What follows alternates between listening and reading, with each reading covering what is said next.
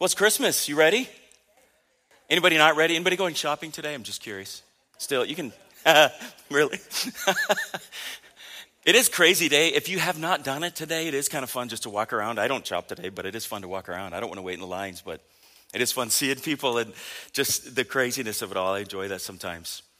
You know, maybe you have noticed this, but not. But have you noticed how the Christmas story is full of crazy surprises? It's not what you would expect. It's just full of surprises. And I think it's intended to be that way. But there's times I feel like for those of us who've been in church all our lives, or maybe just everybody, it becomes that you're so familiar with the story that you miss the surprises. It's almost like you know it so well that you know what's coming that it doesn't hit the same. You know how it is, right? When you're maybe watching a Christmas movie that you really enjoy, that you've watched so many times, and you know where the lines are and everything. You still laugh, but it's not like the first time. Because remember the first time it caught you by surprise? And you're like, oh, I can't believe that happened. We don't do that anymore. Because the Christmas story, you know how it goes. Maybe you've never done the math, but think about how many Christmas sermons you've heard. Let's say you've been in church, I don't know, 5 years. So 5, but just multiply that by your age. Or think about how many Christmas carols like we just did, all those songs. Now I know some of those words may not have been familiar because we don't always sing into the second, third, fourth verse, but you know them. You know the story, right? Right? I mean, we could tell the story right here. Mary, the angel Gabriel comes to Mary, announces, and she's shocked, and she's young, and she's engaged. You know the story. And her husband doesn't know for sure what's going on, but he has a dream, and the angel tells him in the dream it's okay, it's from God, right? And then there's Caesar's decree for taxation, and they have a dangerous journey to Bethlehem. I did hear this about late Christmas shopping. I thought this was funny. They said, if you are going to shop late, be kind to all the people working today, because it's not their fault that you waited till Mary's water broke before you. I don't know who thinks of these things, but I enjoy it. It's very funny. And then you hear about Herod's insane jealousy, and after Jesus is born, and you all know the no vacancy sign with the innkeeper, right? And the shepherds, the wise men, the flight to Egypt to escape Herod. We know the story. We know it so well, but we've heard it all before. And it's almost sometimes like we hear the story, but we don't hear it. I love what Pastor Nick did with us singing those songs, and I love his intro, because I did what he said backstage. And as we were singing them, I felt like in some cases I was singing them for the first time. I don't know if you did that. It sounded like you were. It sounded amazing. I know you probably couldn't hear the same as we up here can hear because you're singing toward this direction, but it was beautiful. And it's hard to do that sometimes with this story. I know you could probably quote all this, right, with me. But there's something in it that, there's one line that has always made me curious. I don't know if it's done it to you, but here's the line. It's the angel speaking to the shepherds, and he says this: "This will be a sign to you. You will find a baby wrapped in cloths and lying in a manger." Now, you've heard the saying that familiarity can breed contempt. And I'm not saying we have contempt for the story, but I think what happens sometimes is the familiarity, can we all say that together? Familiarity. It kind of creates a casual disinterest. It's like we've heard the story. I know the story. I'm looking for the babe in the manger that I've seen in Christmas plays, right? How many played Joseph once in your life? Anybody in here? Or a shepherd? Anybody was a shepherd? Anybody baby Jesus? Because I know that happens. It never happened to me, but okay. The thing is about the Christmas story, though, if you really look at it, it's full of surprises. There's miracles that happen all through the story. And I know what happens with our normal, natural, 21st century mind. We try to figure a way that God used maybe natural things to make it happen. Like the star. Was it really a star? Because stars don't move. We know that, right? So some people wonder if it was a configuration of the planets, because it may have been. Because there was a configuration of planets sometime around 6 BC that involved all the planets lining up. And it may have been that the wise men saw that And it would have involved Jupiter, which was considered the king star. Those of you know your Roman mythology, that's the head of the Roman, right? God didn't have to do that, I'm just saying. It's a miracle. It's a miracle. And the thing that a lot of people struggle with is the idea that God could be God and do miracles. It's what he does. This story is full of them, full of them. And as we look at it, it's amazing to see all the miracles. But the most amazing thing is that God invaded human history in the form of a tiny, helpless baby. I like to do this, though. I like to focus in on one little thing in these stories. And zooming in, it helps make the whole thing new. And that one verse, I get stuck on it. It's interesting to think about. The first Christmas sermon was really preached by an angel to shepherds, if you think about it. He was announcing the Savior had been born. Miracle. Can you imagine? I love to do this. I love to just put myself in the stories and try to think of it as it was happening with no prior knowledge. So you're a shepherd. You know what it's like to be outside at night. All right? You know what that's like. You're out there, you see stars, you probably know all the names of all the configurations. You're probably used to hearing certain sounds. You're listening for ones that might signal danger. You're doing this, and then boom, an angel shows up. And I'm not trying to explode anybody's idea of what angels look like, but anytime the Bible says an angel, it's a man dressed in glowing clothes. That's it. No wings. Sorry. They're not hovering. He's standing there. So I want you to imagine this. The shepherds are there, and boom, this dude's there. Can you imagine? Their whole world is shattered. Like, what is going on? And then he says these things that are crazy. The Savior has been born. The Messiah, the one that they've been waiting for hundreds and hundreds and hundreds and hundreds and hundreds of years. And he says he's here now. That the Lord has brought heaven to earth, and that God is going to be with us. And where's he going to be? Bethlehem. Bethlehem. They're there. They're right around there. He's here now. Wow. Then he says, this will be a sign to you. A sign. I don't know about you, but when I think of signs, I think of, things that point the way. I like our signs. We put them in the lobby, like 10 years ago or something. They're very clear. Like, this is where you go. Right? I did this yesterday. I was looking for something, and I was at Menards, actually. I was looking for something, and I couldn't find it. And I actually asked the person standing there, and they're like, yeah, it's right there. And the way they pointed, I thought, okay, I'm dumb. They're clearly saying you're an idiot, so I got that from them, clearly. And I look up, and it's right on the sign. I don't know how I walked by it 10 times. It's literally right there. The one thing I was looking for was literally one of the things on the sign. But the sign they give doesn't look like that kind of sign to me. He says there's going to be a baby wrapped in cloths and lying in a manger. And the thing is, the way the Greek reads, it says the sign. Like, this is a big deal. The sign. Not a sign, the sign. Now, I think of signs in the Bible. I think of like parting the Red Sea. I think of maybe a burning bush, a cloud, big things. It just doesn't fit to me because there's probably other babies born, right? I don't know. And the way they wrapped them, that's actually how they would wrap babies up. We still do it today. Right, moms? Remember how to wrap your baby in that little burrito tuck thing? Remember that? I know it didn't work for all babies. Our firstborn, she didn't like to be confined. That was just her thing. But still, most babies like that. It makes them feel secure and comfortable and calm, and it's all good. Their little arms aren't, getting in the way and flopping around. And So what's the sign part? There's probably other babies. I think there's more to this than just the baby in the manger. Now, the manger part's important. We'll get to that. But I think it's very significant. The angel says that the newborn is Jesus, the Messiah, Lord and Savior. This is a big deal. And even the shepherds would have known it. Now, I say even the shepherds because that sounds rude, but they wouldn't have been a really big educated class. But if they're Jews, they would have been trained in Jewish the Jewish Bible, they would have known these things.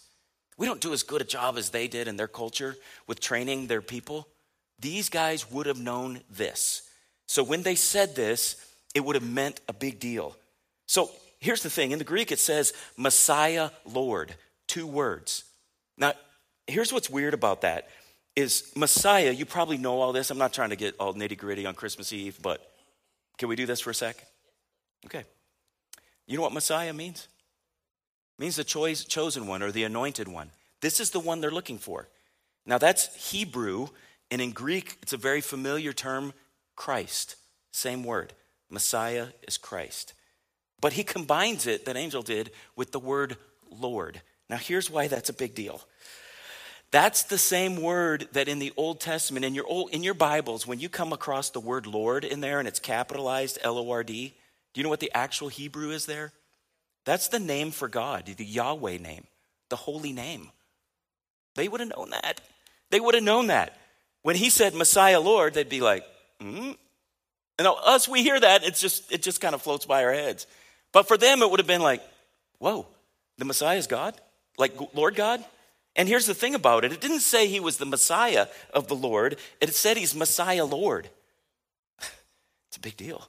Talk about a sign. Right away, their religious ears are perked in a way that changes everything. Okay, wait. We've been looking for the Messiah, but you're saying he's also God? Oh my goodness. And in this circumstance, it's amazing to think about.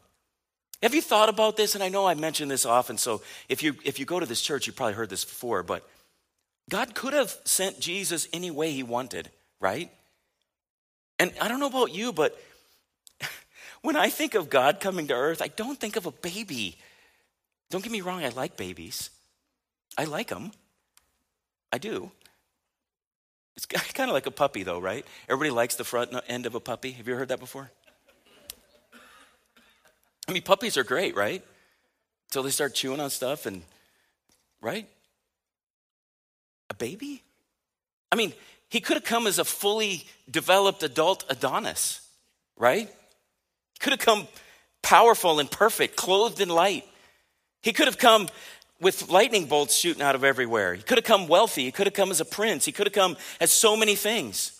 He could have come to a palace, born in a palace. That's what the wise men expected. That's why they went to Jerusalem, to find him, because they figured the king of the Jews would be in the palace. For that matter, he could have come in a floating palace, right? I mean, he's God, right? He could have just floated in everywhere. He didn't. He did something that I think is a huge sign. So what's the message of this sign, the manger part? What's the message there? What's God saying about himself and about what he's trying to do? You know what the sign of the president is? This is a funny story from history. James Polk, one of the presidents, his wife didn't like the fact that when he walked in the room, no one noticed. So she instructed the band to play what we now know as Hail to the Chief every time he walks in. That started with a president who needed a sign. He needed a sign so people would stand up and say, oh, wait, the president's here. So that's why still today, whenever the president's there, you hear Hail to the Chief. That's why when you go someplace, they put up the seal of the president. That's why they do all that. There's signs like that all over the place. You know, we're well aware of those kinds of signs. So what's the sign of a manger? You know what a manger is, right? It's just a stone thing that animals ate out of.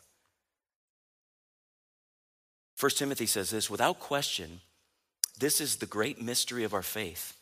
Christ was revealed in a human body. John says it this way, so the Word became human and made his home among us. He was full of unfailing love and faithfulness, and we have seen his glory, the glory of the Father's one and only Son. It's one of those signs that people missed. It's easy to miss.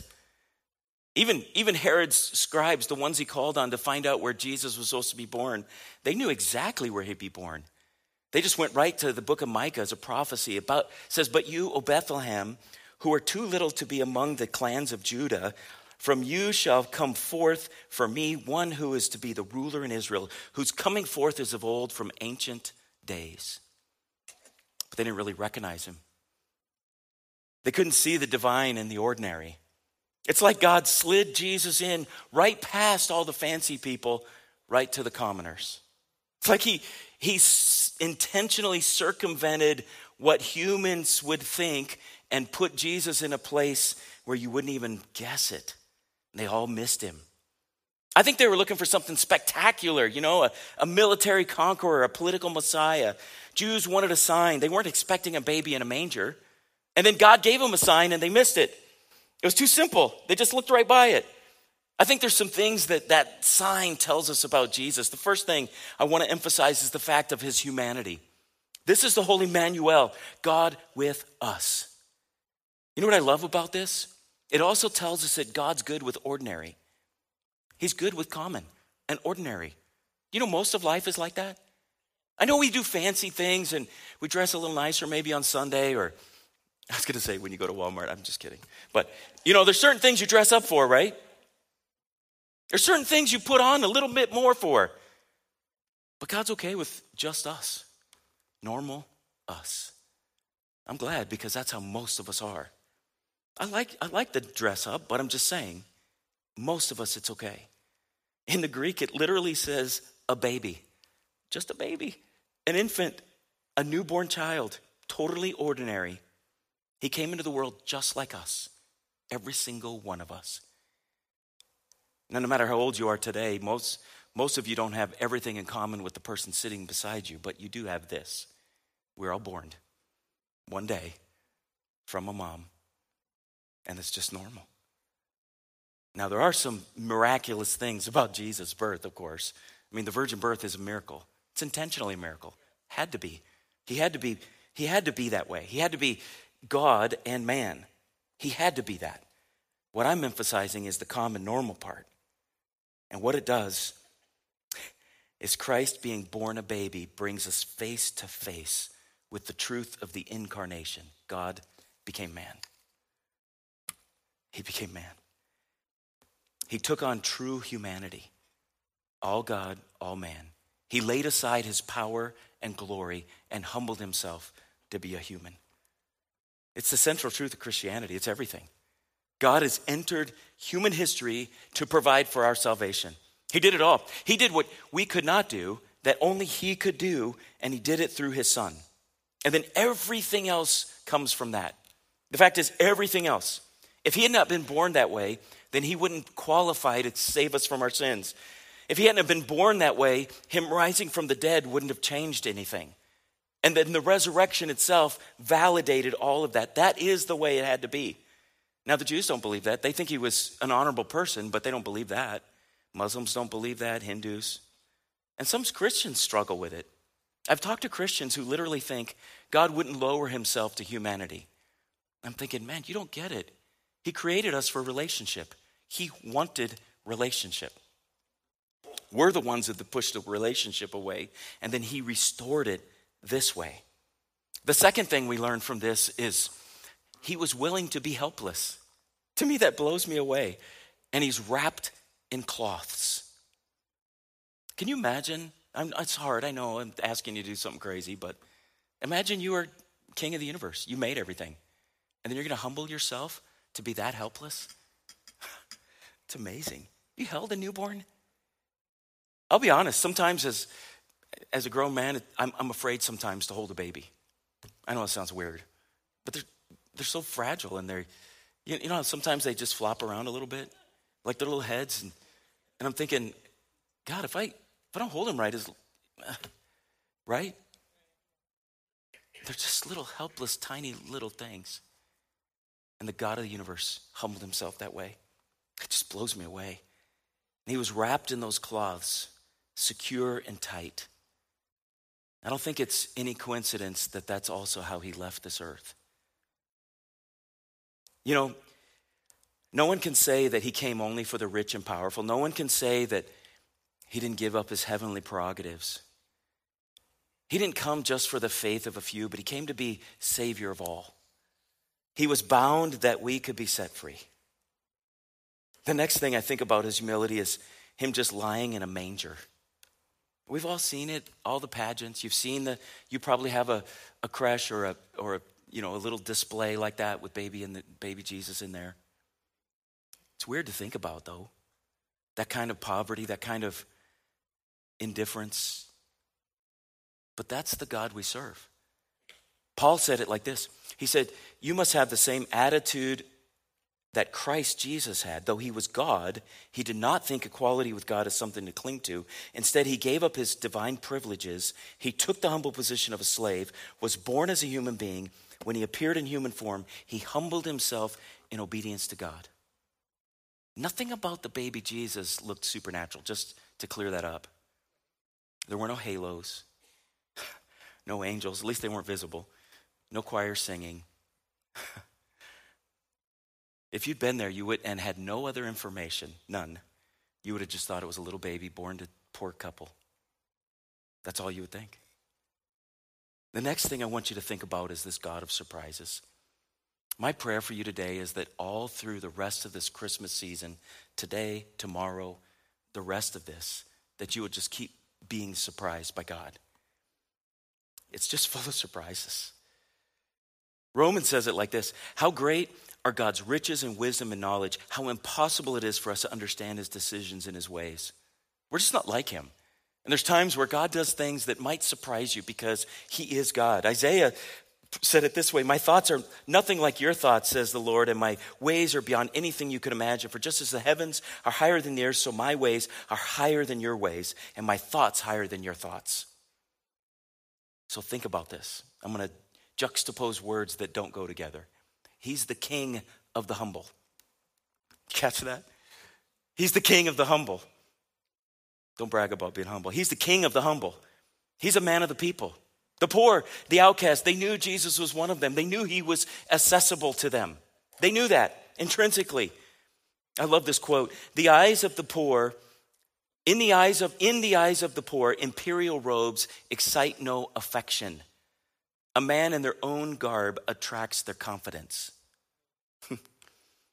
The poor of the earth, they knew that Jesus was a friend. I think he was born in that way so that all of us would feel invited to come to him. The very manner of his birth, turned away from the inn, born in a stable, was an invitation to all of us who feel rejected or abused or mistreated or forgotten or overlooked. And we can come to himself for salvation, the King of the universe. You might tremble to approach a throne, but you don't fear approaching a manger. It's just different. If he was born in Paris or Beverly Hills, or take your pick of what you think is famous, you wouldn't feel at home there. We visit there and try to feel fancy, but that's not him. He was born in a stable. Every outsider in the world, and there's way more outsiders than insiders, can be comfortable with him. It's an amazing thing. That's why the writer of Hebrews says, this high priest of ours understands our weaknesses, for he faced all of the same testings we do, but he didn't sin. And this prophecy from 700 years before his birth: who has believed our message? To whom has the Lord revealed his powerful arm? My servant grew up in the Lord's presence like a tender green shoot, like a root in dry ground. There was nothing beautiful or majestic about his appearance, nothing to attract us to him. He was despised and rejected, a man of sorrows, acquainted with the deepest grief. We turned our backs on him and looked the other way. He was despised, and we did not care. And yet it was our weakness that he carried. It was our sorrows that weighed him down, and we thought his troubles were a punishment from God, a punishment for his own sins. But he was pierced for our rebellion, crushed for our sins. He was beaten so we could be whole. He was whipped so we could be healed. Talk about a sign. It's a sign. It's a sign. Now, I heard this years ago, and I looked into this, and when I was in Israel, they were totally talking about how this wasn't true. But there was this kind of myth that had grown up that, the Bethlehem is where they would have raised sheep for the sacrifices in Jerusalem. So there was this myth that they would wrap the newborn lambs that were perfect, because those are the only ones that would go to be sacrificed. They would wrap them in cloths like Jesus. The problem with that is those baby lambs need to walk, right?